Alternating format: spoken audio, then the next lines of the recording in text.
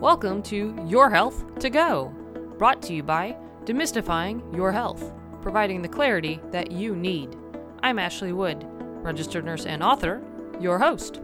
In each episode, we take a health topic that's important to you and break it down into easy-to-understand information. We also discuss the most common treatments and preventative techniques. Thank you for joining me today. Let's get started. Today's topic is bradycardia. You might never have heard of the word bradycardia before, but based upon the cardia part of the word, you might guess that it has something to do with your heart. While this is correct, what exactly does it mean? Is it a serious issue? Is it something that requires treatment? Should you be worried about trying to prevent it? Bradycardia is when your heart beats at a slower than normal rate. For adults, a normal heart rate is between 60 to 100 beats per minute. So this means that your heart would be beating less than 60 beats per minute. In order to understand how this happens, let's take a moment to look at how the electrical circuitry of your heart works. Your heart is divided into 4 chambers with 2 atria on top and 2 ventricles on the bottom. Your blood enters your heart via the right atrium and then gets sent into the right ventricle before being pumped to your lungs, where it gets rid of carbon dioxide and picks up oxygen before returning to your heart via the left atria. There, it goes into the left ventricle, and then it is sent to the rest of your body. The trigger that causes your heart to pump, so it can complete this process numerous times a minute, is the electrical current that originates in the sinus node that sits in the tissue of your right atrium. This is your heart's natural pacemaker and controls the rate. After the electrical impulse starts in the sinus node, it travels across both atria, which causes them to contract and push your blood into your ventricles. The electrical impulse then reaches the atrioventricular, or AV node, which is situated right near the middle of your heart. This allows the signal to start the contraction of your ventricles before reaching the bundle of His, which slows the signal down just enough that the ventricles have time to finish filling with the blood from your atria before the signal moves past the bundle of His. At this point, the nerve fibers split, with one half going down to the right ventricle and the other half going to the left. Then the signal completes the transmission, which finishes the contraction of the ventricles and pumps your blood to your lungs and body. Bradycardia occurs as the result of this electrical current slowing down or becoming blocked. Some causes of bradycardia include damage to the heart tissue that is caused by aging, heart disease, heart attacks, infection of the heart tissue, sleep apnea, and certain medications. For individuals who are very athletic or young adults, it's not uncommon for them to have a resting heart rate that is lower than 60 beats per minute. This isn't considered a health problem. If the dysfunction starts with the sinus node, it can be the result of electrical impulses that are slower than normal, pauses in or failure to send a signal at a regular rate, or a blockage in the signal that doesn't allow the atria to contract. Sometimes the signal is unable to get past the AV node. This is also known as heart block. There are 3 main types. First-degree heart block is when the signal still reaches the ventricles, but is just slow. It's the mildest form and rarely requires treatment.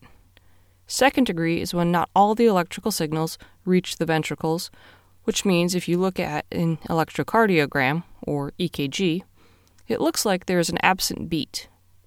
The heart rate is usually slower and irregular when compared to a normal heart rate.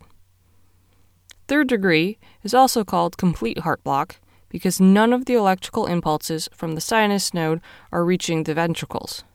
This results in slow and unreliable electrical impulses to control the rate of the ventricles.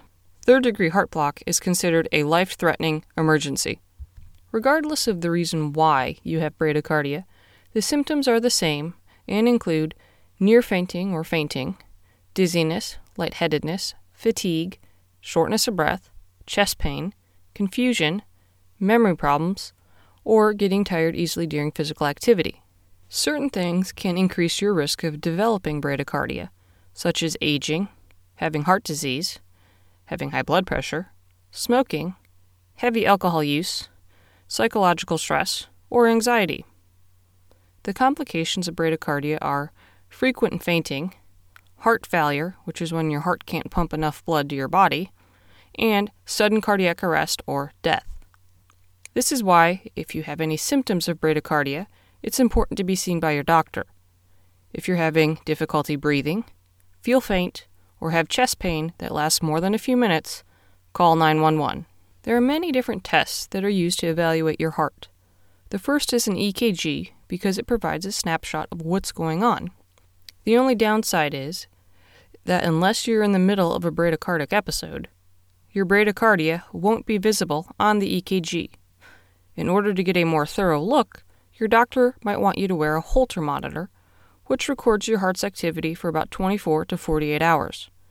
During the time that you're wearing the device, you'll need to keep a log of how you're feeling, if you have any symptoms, and when they occurred. A different type of monitor, called an event monitor, is worn for several weeks, and when you feel any symptoms, you push a button that records what your heart is doing during that moment. Another test is the tilt table test, which is used to see if you get dizzy upon standing from a seated or reclining position. Your doctor might also recommend an exercise test, which uses a treadmill or stationary bike to see if your heart rate increases appropriately in response to physical exertion. The treatment for bradycardia depends on where the electrical conduction problem originates from and the severity of your symptoms. If there are any underlying disorders, like hypothyroidism or sleep apnea, that are causing your bradycardia, it's essential to treat those. If you're taking medications that can contribute to the development of bradycardia, your doctor will recommend switching to another that doesn't have the same side effects, or lowering the dose of the medication that you're currently on. If these treatments don't improve your bradycardia, then you're going to need a pacemaker. Pacemaker is a small battery-operated device that is placed under your skin near your collarbone. There are wires that come from it and are placed through veins into your heart. The tiny electrodes at the end of the wires are attached to your heart tissue. This allows the pacemaker to monitor your heart's rate and generate an electrical impulse when necessary to help your heart beat more normally. The best way to prevent bradycardia is to prevent heart disease. This means exercising regularly and eating a diet that is low in salt, fat, and sugar, while being high in fruits, vegetables, and whole grains. It's essential to keep your blood pressure and cholesterol under control, which will be much easier if you're a healthy weight and living a healthy lifestyle. It's vital to not smoke or use recreational drugs. If you do drink alcohol, do not exceed the recommended amount of only 1 drink per day for all women and men over 65, or 2 drinks per day for men under 65. Managing stress is also key to decreasing your risk of bradycardia. If you already have bradycardia, be sure to follow the treatment plan you and your doctor discussed, including taking all of your medication as directed. If you have any changes in your condition, it's necessary to inform your doctor. Bradycardia can be a mild, annoying little feeling in your chest, or it can be a life-threatening condition. In either scenario, it's critical to get it addressed. If you have any questions or concerns about bradycardia, please speak with your doctor. If you would like more information, please visit the American Heart Association's bradycardia page. Thank you for spending some time with me today. If you found the material to be valuable and helpful, please tell your friends about us. We're on social media, so like and follow us there to stay up to date on our latest information. You can also sign up for our weekly newsletter on our website. Stay healthy, and please join us next time on Your Health to Go. Now, time for the legal statement. Please keep in mind that the content we provide is not intended to be a substitute for professional medical advice, diagnosis, or treatment. Always seek the advice of your physician or other qualified competent health provider with any questions you may have regarding a medical condition. Never disregard professional medical advice or delay in seeking it because of something you have heard on Your Health to Go or seen on the Demystifying Your Health site. Demystifying Your Health does not recommend or endorse any specific tests, physicians, products, procedures, opinions, or other information that may be mentioned.